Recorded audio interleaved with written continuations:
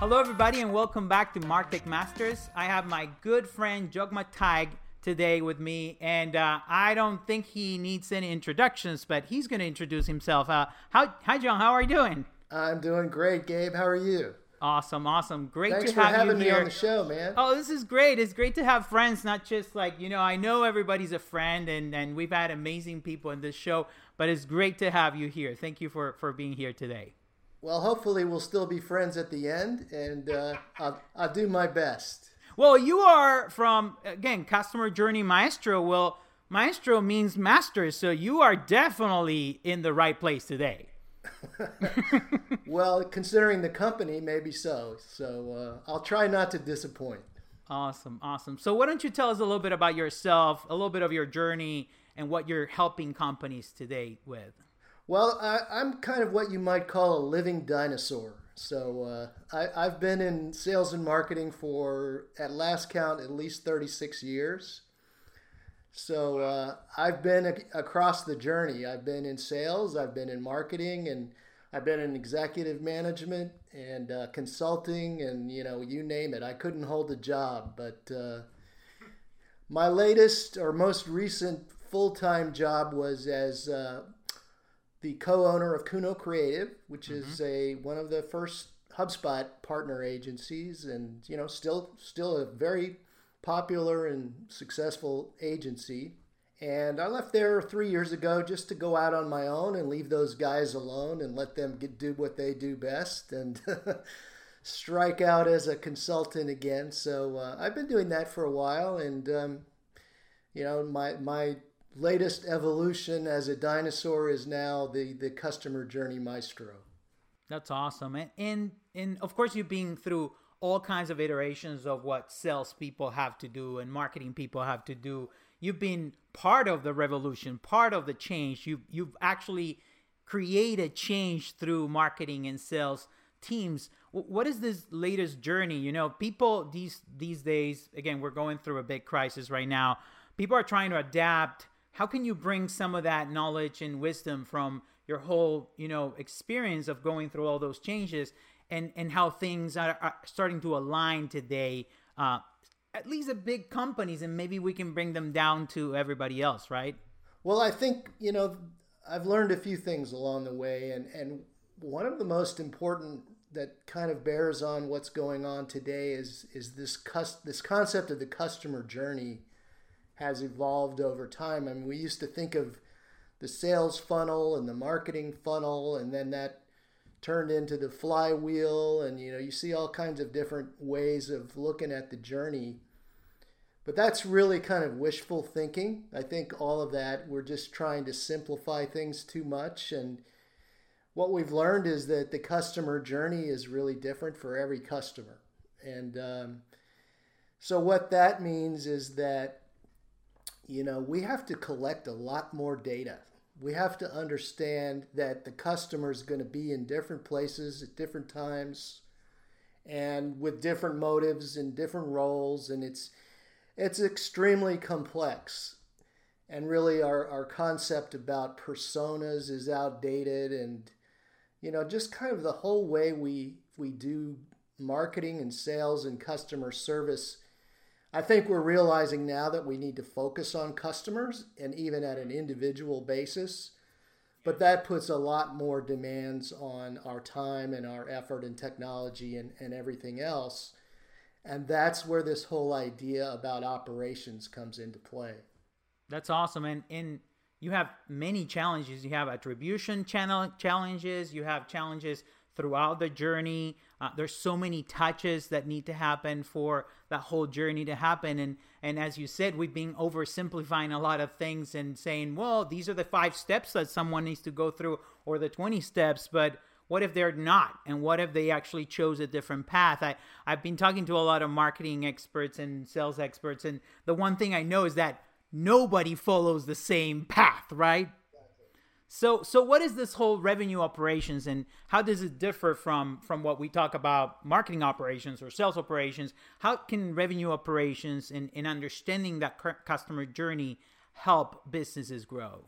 Well, I think that the first steps we've taken in this direction of solving for the customer, so to speak, are things like marketing operations and sales operations, because we realize there's so much to do. We have to collect the customer data. We have to make sure it's high quality, it gets to the right place at the right time, it's not duplicated.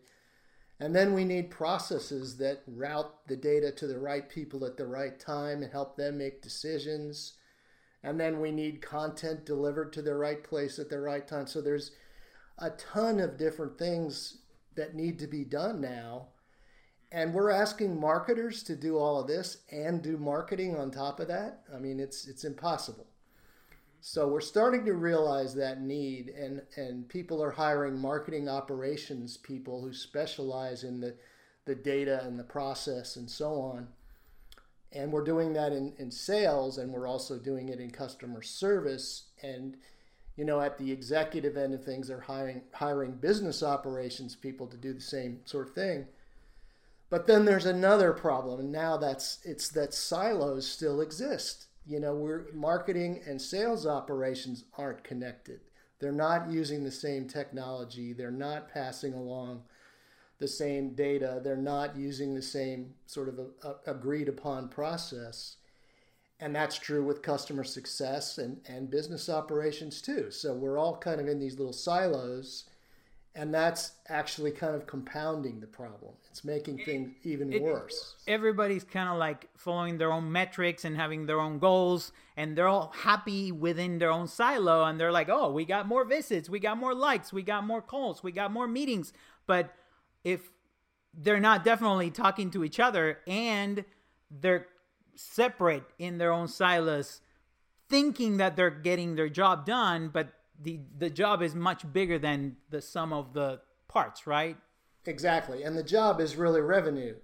So we're not solving for revenue. We're solving for a bunch of other things that align with our CMO, our CSO, or whatever. And they don't solve the problem, which is how do we grow revenues sustainably over time, retain customers, eliminate churn, that kind of stuff. And revenue connects to customer happiness at the end of the day. Sure, of course. Right? Yeah. Throughout the flywheel or the many funnels you have or whatever you want to call it, customer happiness needs to be number one, and all needs to be towards revenue. Right. And customer happiness happens at the individual touch point. So all of this needs to be really concentrated, integrated, at one level across the entire operation. So that's the rationale for revenue operations, which is really merging the marketing, sales, customer service, and business operations together in one team that usually serves or reports to a CRO and is, specifically tasked with, optimizing revenue in the company and making sure that all the operations are working, as efficiently as possible. So that's it's a big buzzword, but that's really the net effect, is that instead of sort of trying to align these things, we're actually merging them. We're integrating them into one team. Perfect. And how important is software in this whole, revenue operations? If we're going to bring the teams together, it's huge. We see different teams using different software. Sometimes they're not talking to each other. We talk about MarTech and audits and auditing your tech stack and the challenge that brings. How important is going to be software to bring these, not just align and just talk to each other about three things, but align these three things and everything in the company towards revenue? Software should be crucial, right? It is crucial. And it's really one of the four key roles of revenue operations. So we talked a little bit about data. We talked about processes. Managing the tech stack is the third major pillar. It's really important because tech stacks get out of control. People just get whatever they want and try different experiments. Nothing works together towards those goals you were talking about. And it's not coordinated anyway to reporting and KPIs and that kind of stuff. So there's a lot to do with technology. And then the fourth pillar really is enablement. So it doesn't do you any good to have technology and data if people don't know how to use it. So Operations is typically responsible for teaching people how to use the technology and the data and just make that a part of their daily workflow so that everybody's on the same page.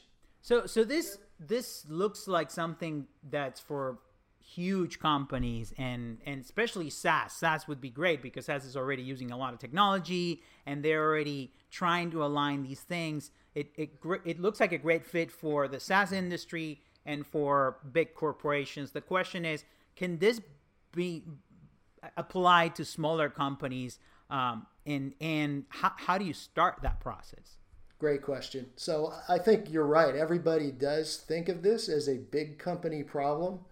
And that's because big companies have a bigger problem with this.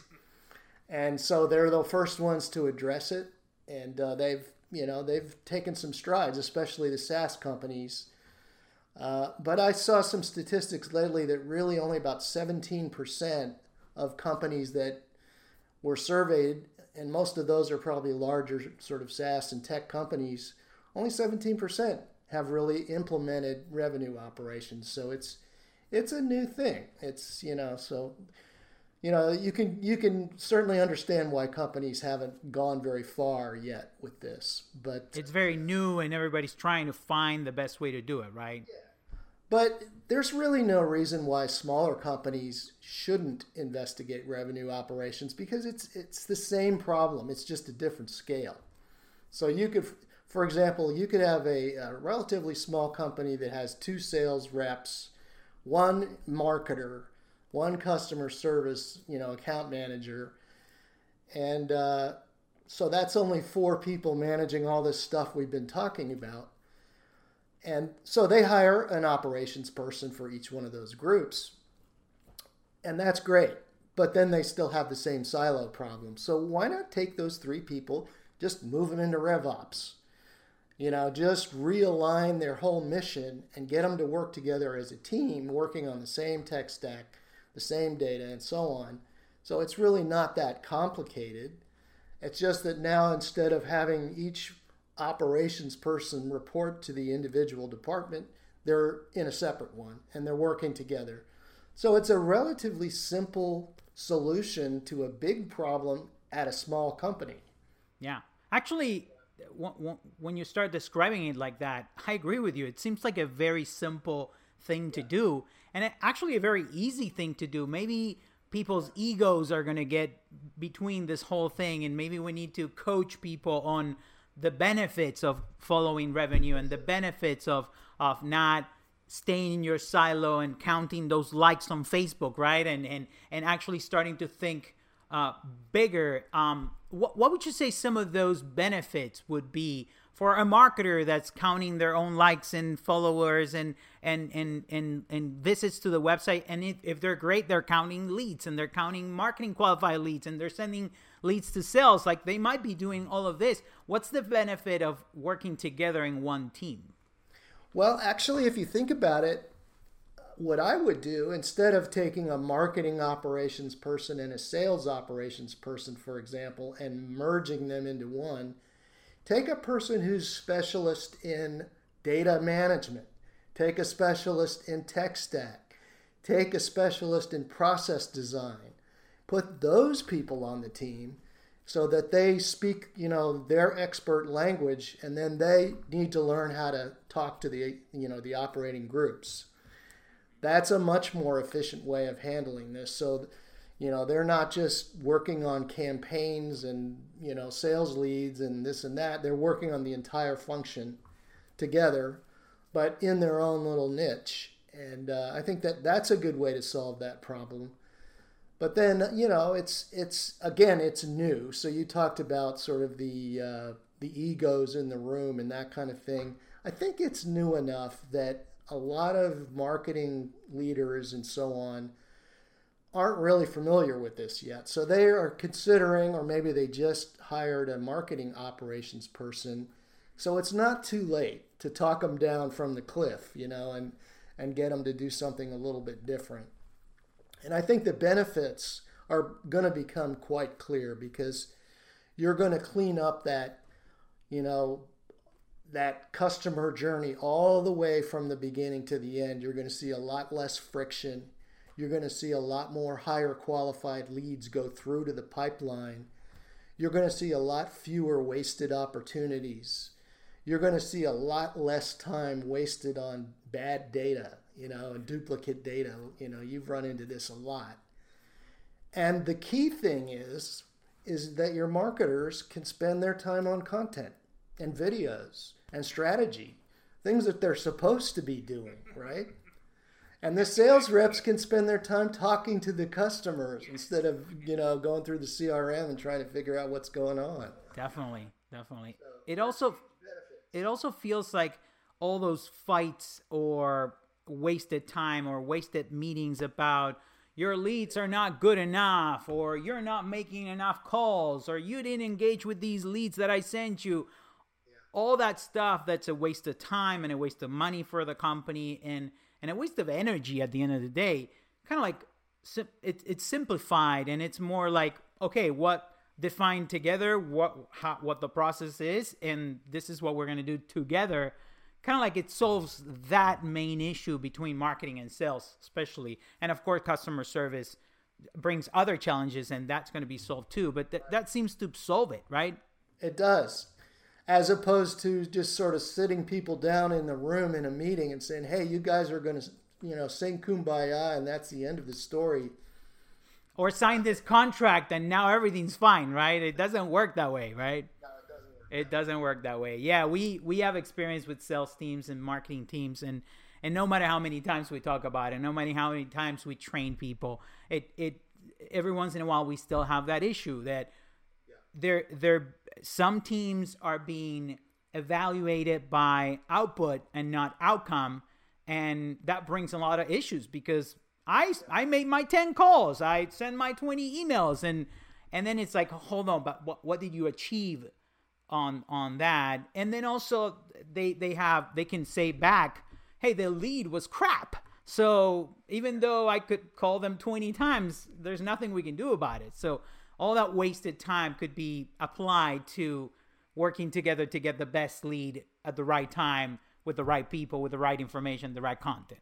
Exactly. Yeah. So you're gonna find that if you have the right KPIs, which are all about this sales revenue performance, and your team, your revenue operations team is going to help you with that. They're going to create dashboards and metrics that really are, forecasting methods and things like that. They're what the executive team really wants. They don't want to hear about cost per lead and this kind of stuff. They don't care about that stuff. They want to know what's happening right now. Where are we going to be a quarter from now? What can we do to increase sales? Those are the questions they want answered. And so your RevOps team is really going to help them answer those questions because that's who they report to. The CRO's job is to do that specifically. So that team is really geared towards, producing those results, which means that you're going to be able to sell the effectiveness of your teams, get the budget they need, so there's a lot of other issues that it also helps to solve. That's great. So how can companies start with this? Because it's always the question that we get. It's like, okay, this sounds great. What are the first steps? How do we get this going? Everybody's already doing their thing. Like, how do we get people to start talking to each other? How do we convince leadership? Like, what are the things that we need to do to start this? Well, I think, the convincing of leadership is really the place to start. And that's kind of that's my job, is to help people understand what this is about, why it's beneficial, all the things we've been talking about here, but in more detail. And then the next step would be to take a deeper dive on your company. Where are you exactly in this process? What kind of operations do you already have? What kind of manpower and skills and expertise? So sort of a gap analysis to help them understand where they need to go, how long it's going to take, how much it's going to cost. That's what I'm going to be doing and doing now. And then my strategy is to outsource specific things that they don't have So, for example, if they need someone to come in and help them clean up the data, an agency like yours might be a perfect fit. Come in and do sales development, or understand the pipeline efficiency better, that kind of thing. So I'm going to have strategic partners that are ready to go, that they can plug in immediately. And if they want a longer term solution, which they probably do, then who to hire and what kinds of qualities are you looking for? Do you have people in your organization right now that could move into that position? So that's this sort of the strategic consulting side of this. And, I think the whole idea of talking to mid-market companies and even small companies, it hadn't been done. I don't think anybody's doing this. Well, that's the other thing. If you think about it right now with the crisis and everything, a lot of people are thinking about adapting for today. Mm-hmm. Right? And today is very important because we need to save resources, save money, survive, stay open, keep employees employed, pay bills. Like those are things that people are thinking about today. But throughout this series, we've talked about this with many other leaders in marketing and software and MarTech and sales. And there's something that keeps coming back, which is don't forget about the long term. Don't forget about preparing for after COVID, preparing for after the crisis, because the companies that have gone through crazy crises like this one, like the Great Depression, for example, and have invested in marketing and sales and operations and all these things are the brands we know today, right? So we only know them because they invested during the crisis as much as they could on all of these different things. So this seems to be like a perfect long-term business, upgrade, business decision, business adaptation to actually the same way we talk about SEO being a long-term and creating content and doing all these great things at a business level, restructuring your business right now. This seems to be like a great time to start thinking about these things. Yeah, I agree. I think this, sheltering in place or whatever you want to call it has caused us all to look inward and try to figure out what's going on now, with our business and where do we want to go and how, what's not working and what do we need to do to make things work better. So, the more of that goes on, I think the better. And so you're right, it's a good time to be thinking creatively like this. I don't think anyone wants to think about implementing $1 million upgrade of anything right now. So this doesn't really require that. You can take steps in the right direction, and you probably already have at least some of the resources you need. So it's just a matter of rethinking the process and how you're going to market, and then helping out the people that you've hired already to be creative. They don't need to be moving pieces around in a marketing automation system and CRM. They have enough with their job, right? Exactly. Where's that video you were supposed to create? Exactly. This week? Get that video out, get that blog out, get that piece of content, make those calls, set up those meetings, make sure that things are moving in the right direction, and don't worry about the data being clean or the data being the right data and things like that.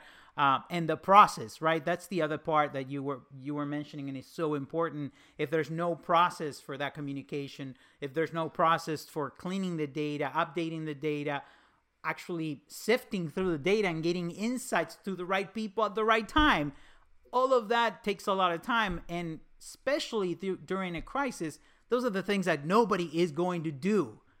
They're trying to just do their job. So I believe that this is crucial these times, and it's going to help a lot of businesses. Hey, John, thank you for sharing all of this. Anything else? This is your time, your space. Anything else you want to share, go for it. But it's been a pleasure to have this conversation with you, and I really appreciate you as a friend and for sharing your knowledge always with all of us. So thank you.